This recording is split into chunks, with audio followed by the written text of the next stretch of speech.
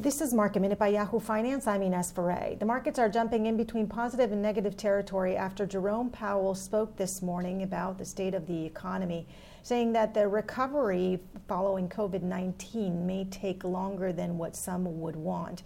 He said that the economy could see a period of low productivity growth and stagnant incomes, which may require additional fiscal policy measures.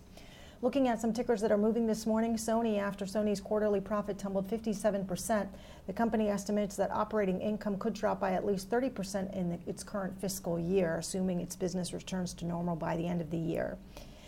And Gilead said that it has made a deal with 5 generic drug makers to produce the drug remdesivir, that's the experimental COVID-19 treatment, for 127 countries outside the U.S. The FDA recently granted emergency use of remdesivir to treat severely ill COVID patients. For more Market Minute news, head to yahoofinance.com.